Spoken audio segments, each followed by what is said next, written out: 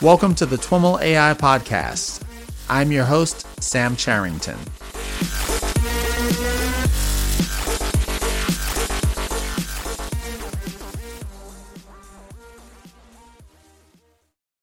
All right, everyone. I am on the line with Naveed Ahmad. Naveed is Senior Director of Data Engineering and Machine Learning at Hearst. Naveed, welcome to This Week in Machine Learning and AI.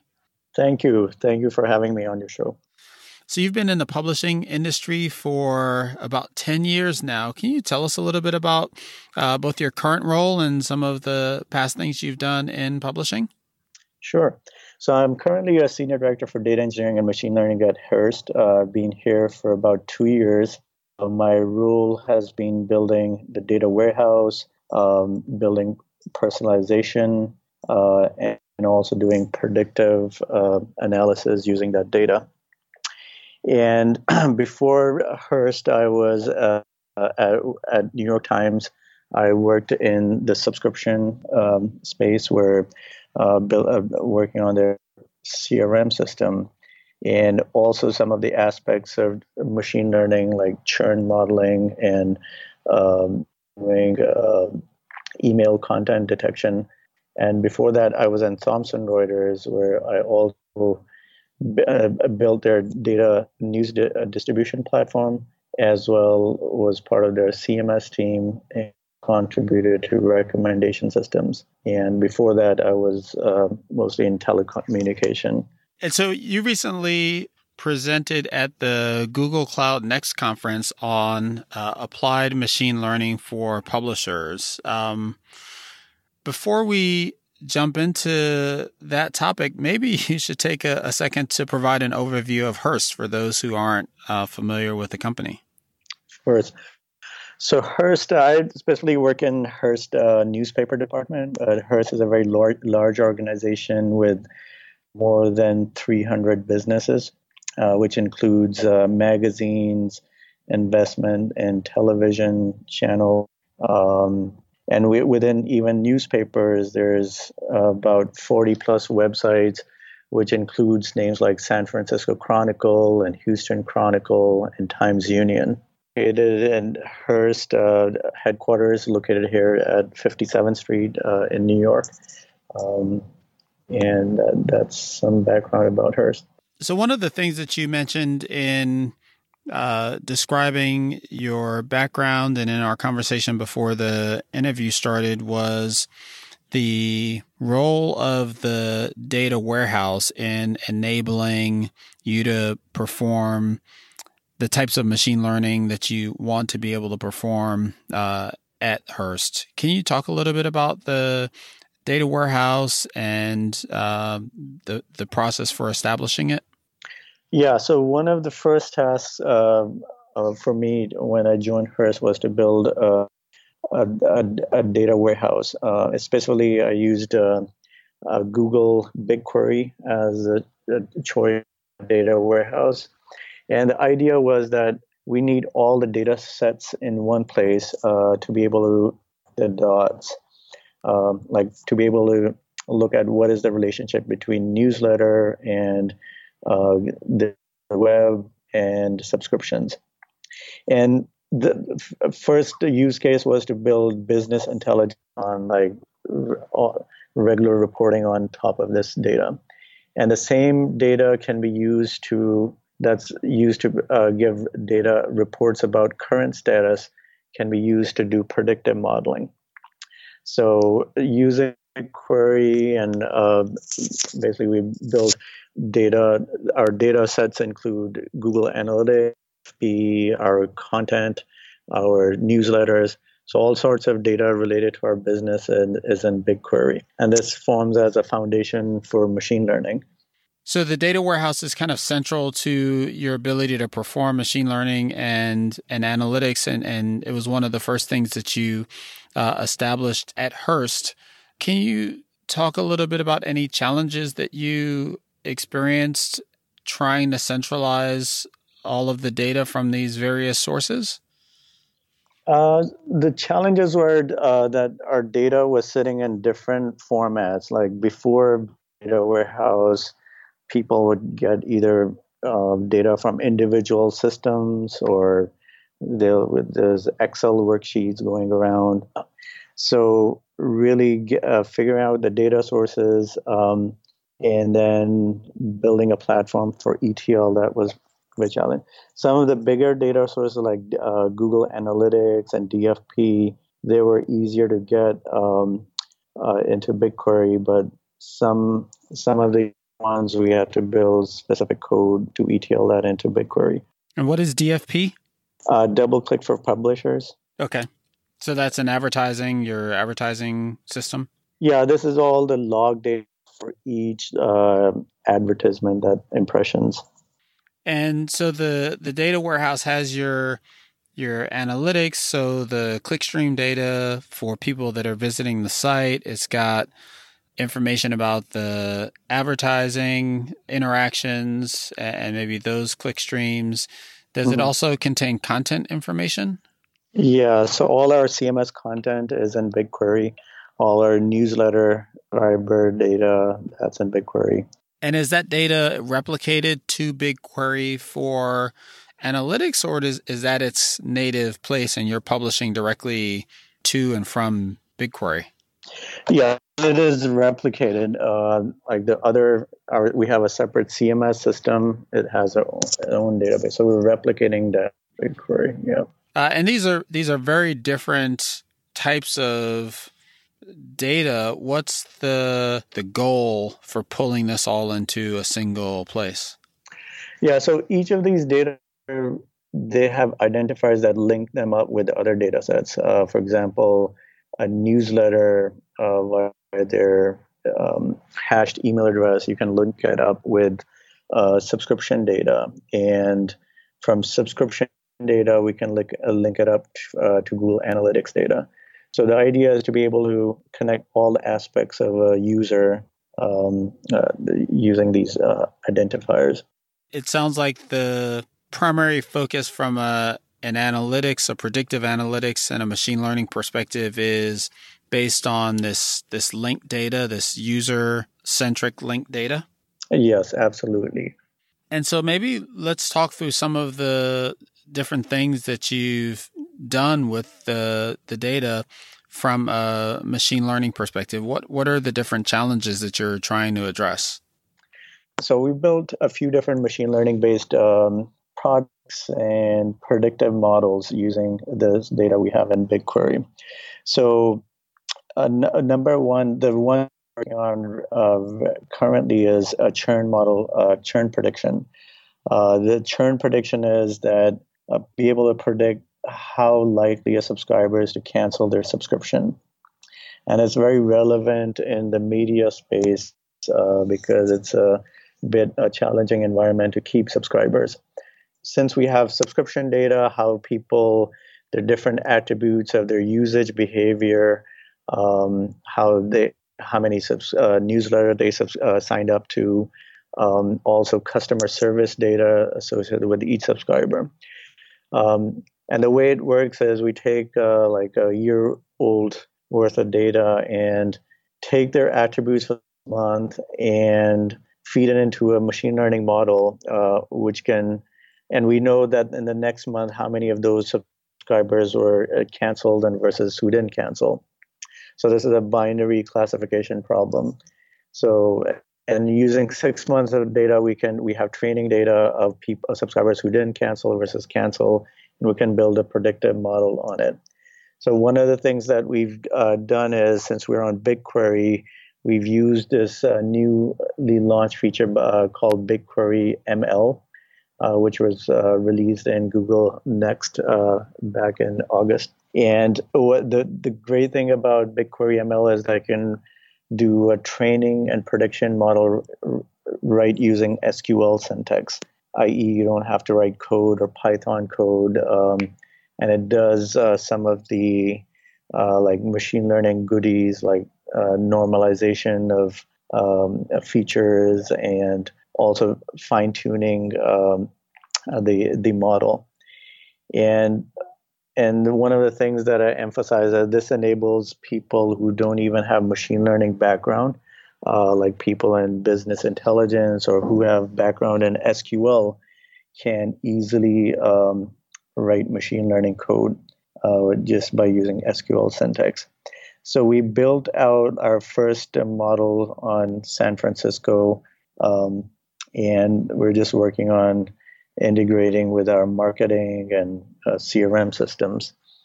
So this was one of the use cases for machine learning. Then we've also built one of the things that I've done over here is use. If I could jump in before you go to the next one of the things that really struck me at the Google Next conference, and not to turn this into a BigQuery commercial, but I was really surprised by the enthusiasm for BigQuery. Like, people seem to really love that database. Can you maybe net out for me why folks are excited about it and the BigQuery ML piece that they just announced? Yeah, so in general, BigQuery is a fully managed data warehouse. So you don't have to have a DBA to fine tune or optimize the database. And it's based on Google's own internal Dremel technology. What I've heard is Dremel technology is heavily used inside of Google. And so they've exposed that as BigQuery. And their philosophy is it's full scan. Any data set basically spawns off machines or compute in the back end and is able to very quickly get you results, especially if you have large data sets in terabytes or petabyte scale. It only takes a few minutes to run SQL. So it's very easy in terms of maintenance. It's based on SQL syntax, and that's why it's very an attractive option for data mining. And BigQuery ML, so they built out machine learning on top of BigQuery, which even further, it's very fast because it's using the same compute infrastructure, and it abstracts out the machine learning as an SQL SQL. So it becomes, I foresee that it'll enable machine learning for a lot of people, especially who are on BigQuery. And so is the idea then that you'll have where you might have aggregators in SQL, average or max or something like that, you can apply some kind of model to, or is it different? Yeah, it's absolutely. So just like these functions you mentioned, they've introduced a few different functions to be able to train and predict and even get machine learning metrics, like once the machine learning model is built, to get, for example, what's the AUC of this machine learning or precision and recall. So you can do all of those things just by a function call with a SQL syntax. Yeah, as compared to using a tool like scikit-learn or TensorFlow, the other advantage is you don't have to take the data outside of the system. You do everything in one place. Like if you were using scikit-learn or TensorFlow, there's this whole process of extracting the data, massaging into a format that machine learning framework can understand, build a machine learning model, pull that data back into your data warehouse. So this whole cycle just gets reduced because you're doing everything in line in BigQuery. You were about to go into another use case beyond back on the churn. Yeah, I'm curious. This isn't necessarily a machine learning question. I've talked about churn prediction in many cases across many different industries, and I understand broadly how it's applicable. But I'm curious in the case of a publisher, what specifically is Hearst going to do on the business side once it's able to predict that a user has a high likelihood to churn? Yeah, that's a good question. And we're working with marketing and people in the subscription business. What are the different ways? So some of the ways is that in our marketing platform, we're able to give messaging and be able to send emails. Typically, a user who is not engaged a lot are some of the people. Those are some of the attributes that are indicative that a person is going to cancel their subscription. So an email to nudge somebody, hey, did you know that there's a certain feature, or educating our print subscribers that they have free digital benefits, are some of the things that we can employ on getting people to lesser cancel their subscription. You built this on BigQuery ML using this new SQL-like interface. Can you talk about how that experience of building these models using a SQL type of interface differed from traditional approaches? You mentioned scikit-learn. Like, how were they different? And I guess I'm particularly curious about the different skill level involved, but also any differences in the way you need to manage the models or the way you productize them, those kinds of things? Yeah, that's a good question. So one thing is, getting started with BQML is really fast. I actually built the first prototype within a day. I got a very basic churn model up and running. I've done this before in my previous job using scikit-learn, and the difficulty really was aggregating data from different sources. Like in my previous job, getting data from like an Oracle database and a Hadoop database. So it seemed like that took most of the time, getting data from different data sources. Typically, the machine learning technology piece is the easier part, and more time is spent on getting the data and then figuring out the right features to use in our machine learning model. And so using BigQuery ML, getting used to the SQL syntax is like, anybody who knows SQL can be trained to do it within, I think, half a day. I think the tricky part is, like for someone new, is to learn some of the machine learning concepts. For example, if you train a machine learning model, how do you measure that you've succeeded? Like basic concepts like precision, recall, and accuracy, and AUC, area under curve. So those are more where more time is spent, like figuring out the features and then doing measurement of the result. And I feel like that doesn't differ from versus using scikit-learn or BigQuery ML, the feature engineering and the measurement. But this getting used to BigQuery ML is very quick. You don't have to use any language. And then the cycle I was talking about, that data export, train model, data import, that cycle gets really reduced. So the number of experiments you can do using BigQuery ML, you can do a lot more experiments with this technology. And is part of that because presumably they're scaling out the training behind the scenes and it's just a lot faster, or are there other aspects to reducing that cycle time? Yeah, A is that it's a lot faster because of the BigQuery technology. And the second is what I mentioned before, exporting data for a machine learning model outside of the system, training it, and fetching that data back in. Right. So that gets significantly reduced.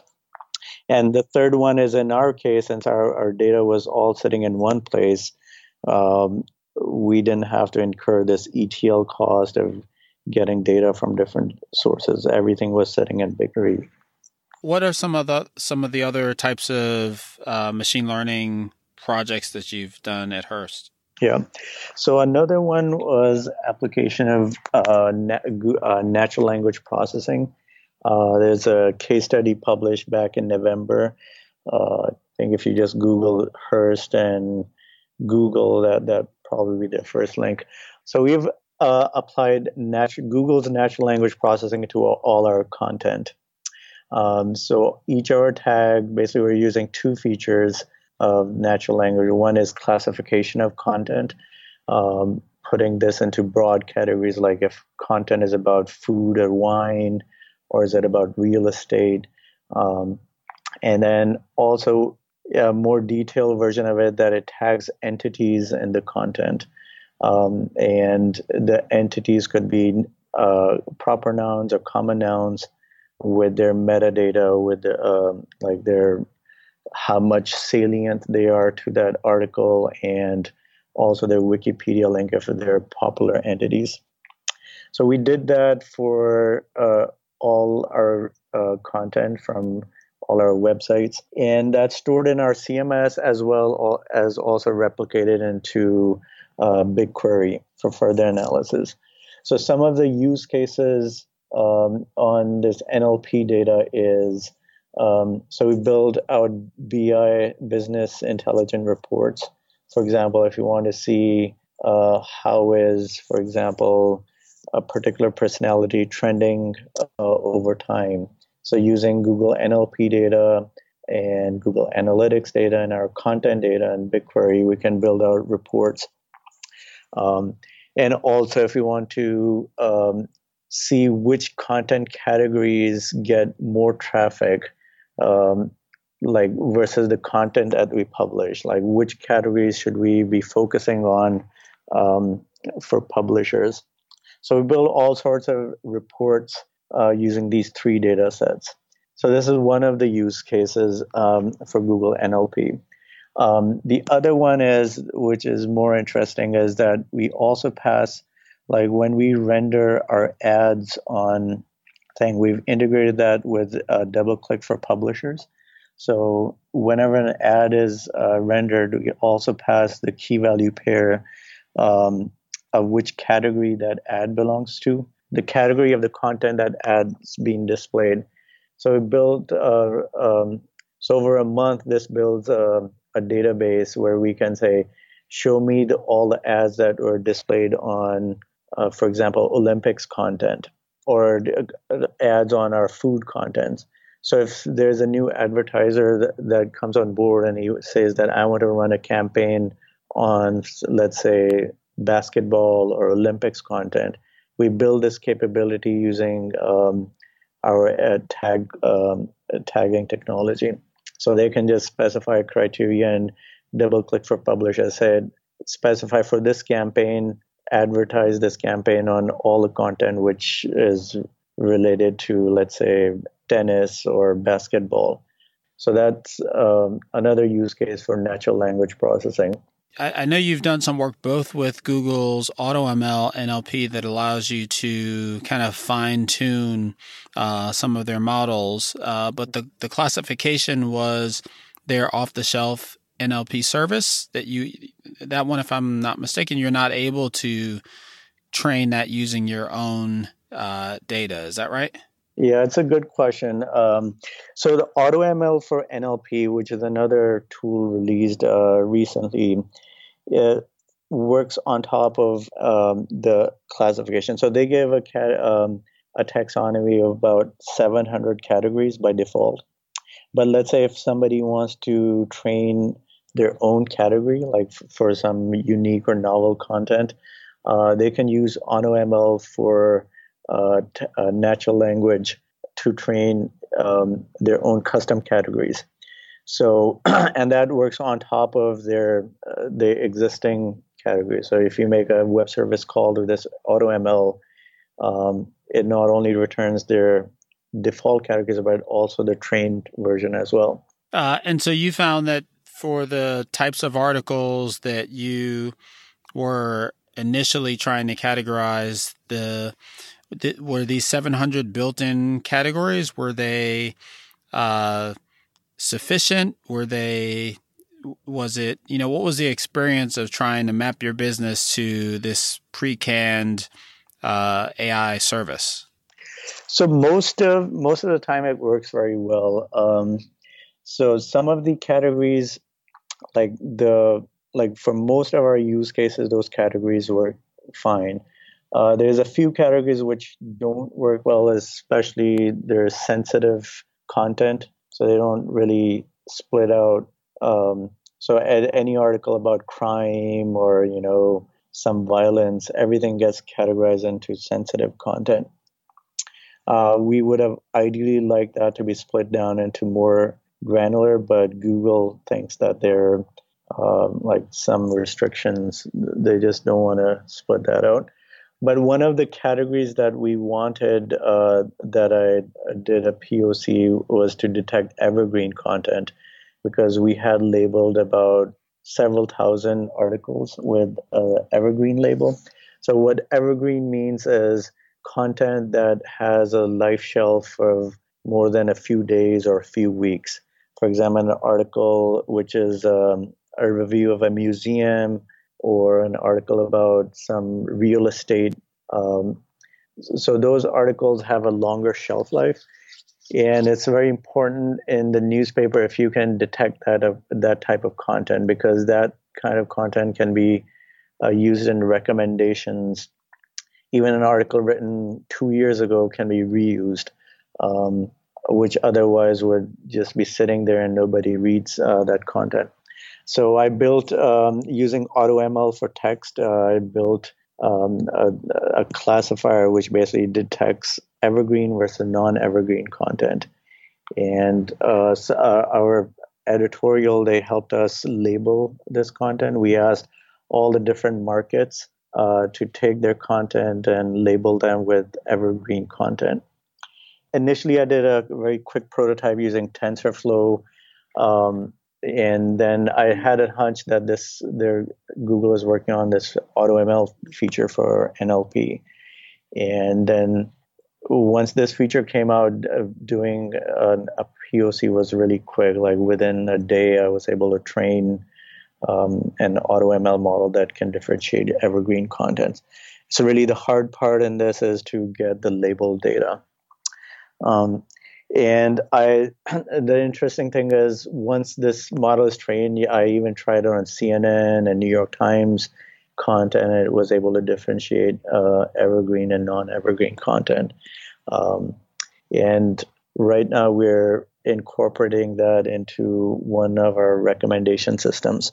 Yeah, one of the things that I noticed a couple of times in our conversation, you're the senior director of data engineering and ML, but it sounds like for a couple of these POCs, you just kind of played around and put some stuff together. You make it sound really easy. It can be easy to experiment, but then if you actually want to use this in a way that the business is going to depend on it, there's at least traditional, a lot more that needs to go into it in terms of engineering. I guess there's maybe several questions in here, but part of it is like, does the cloud change that dynamic in your perspective, or are these projects that you built and then kind of threw them over the wall to some team that then had to maintain these projects? Your question specifically about AutoML or just about recommendations and the other stuff I've been talking about? Specifically, I think with churn prediction and the AutoML, the impression I got was that it almost sounded like you got bored one weekend and kind of worked on these and kind of, you came up with these models in a day or so.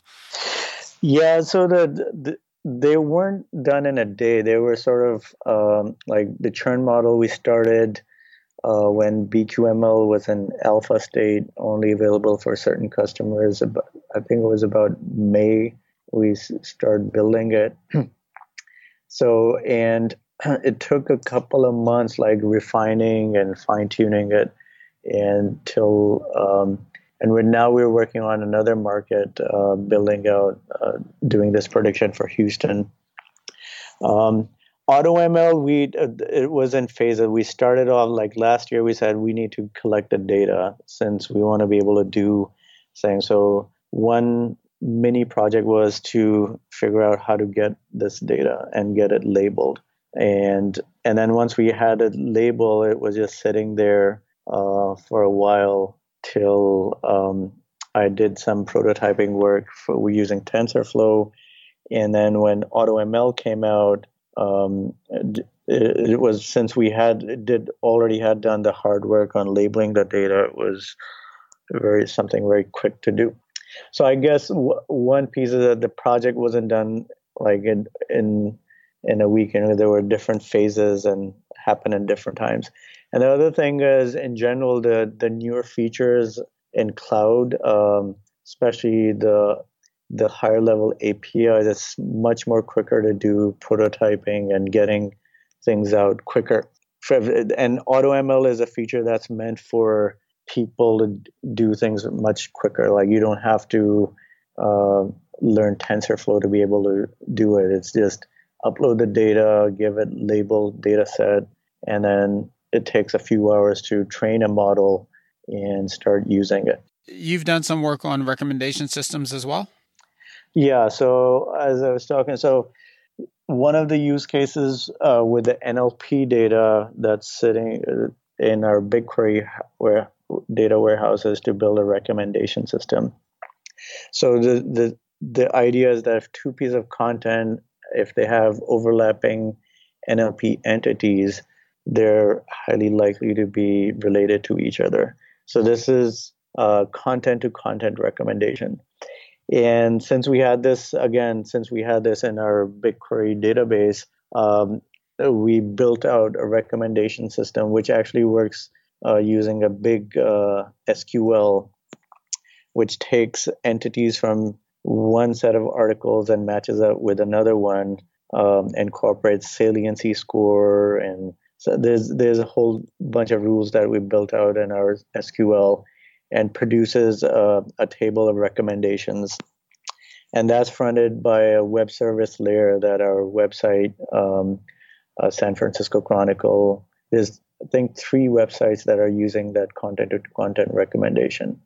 And this was released as part of San Francisco's user interface rewrite. So a few months ago, we released a revamp of SF Chronicle. So this content-to-content recommendation was part of that deployment. And so you've got this content in BigQuery, and then you're using Google NLP to essentially you're adding fields for each of the entities that are recognized, and then you're using BigQuery ML to generate a recommendation from a given piece of content to other recommended pieces of content based on these shared entities that have been recognized by the NLP service? Yeah. So, and just a minor correction that this one doesn't use BQML. This is a plain SQL running, which basically is looking at the number of overlaps of entities between two contents. Got it. So it's basically scoring of how, like based on the overlap, how relevant one content is to another one. Okay. And then you said you're front-ending that with a website. Are you serving the data directly up from BigQuery, or do you push it out to some cache or database? So we push it out. This computation is done on a periodic basis, about every 15 minutes. And that's about the frequency that we're getting newer content. So we build out a table in a Postgres database. And then that web service layer is using Memcache as well as this Postgres database to serve these out. And you've also done some video content recommendations? Yeah, so it's another project we've done is we've taken our video, converted that to sound, and then extracted text from that sound, and then applied Google's NLP to extract entities from the sound. So our content has the NLP tags, and our video using voice transcription, and using that text to also extract entities. We can recommend video to content based on this technology. And so to transcribe the audio, did you use the Google Speech to Text API for that? Yeah. So Google has a Google Sound API, which given any sound, it can convert that to text. And what was your experience getting reliable results from that? Yeah, so our full objective was to also have captioning on the videos. So we did most of the time it works very well, the sound transcription. But in certain cases, it doesn't. There was some few cases when it didn't work very well. So we haven't used this for captioning, but we took this text and it seems to work well if we apply NLP on it. If we just want to extract categories and tags from it, for that purpose, it works well. And those tags are used for it eventually being able to recommend textual content along with the videos. Any final thoughts or words of wisdom that you shared as you were wrapping up your presentation on these use cases? Yeah, so some of the advice I gave was that some of the things that we want to do in the future is to apply deep learning for recommendations. There's a lot of research done in the past couple of years for application of deep learning in recommendation. We're actually doing some research and we want to launch very soon with a recommendation system that uses deep learning. So I'd recommended that we should use and everybody should look into deep learning and TensorFlow.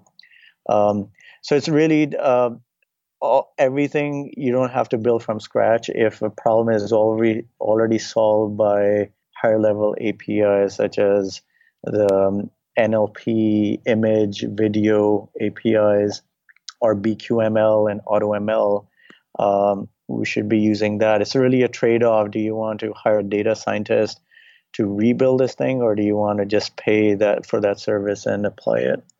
And only in cases where the problem is novel or the data set is novel is when you want to build your in-house machine learning model.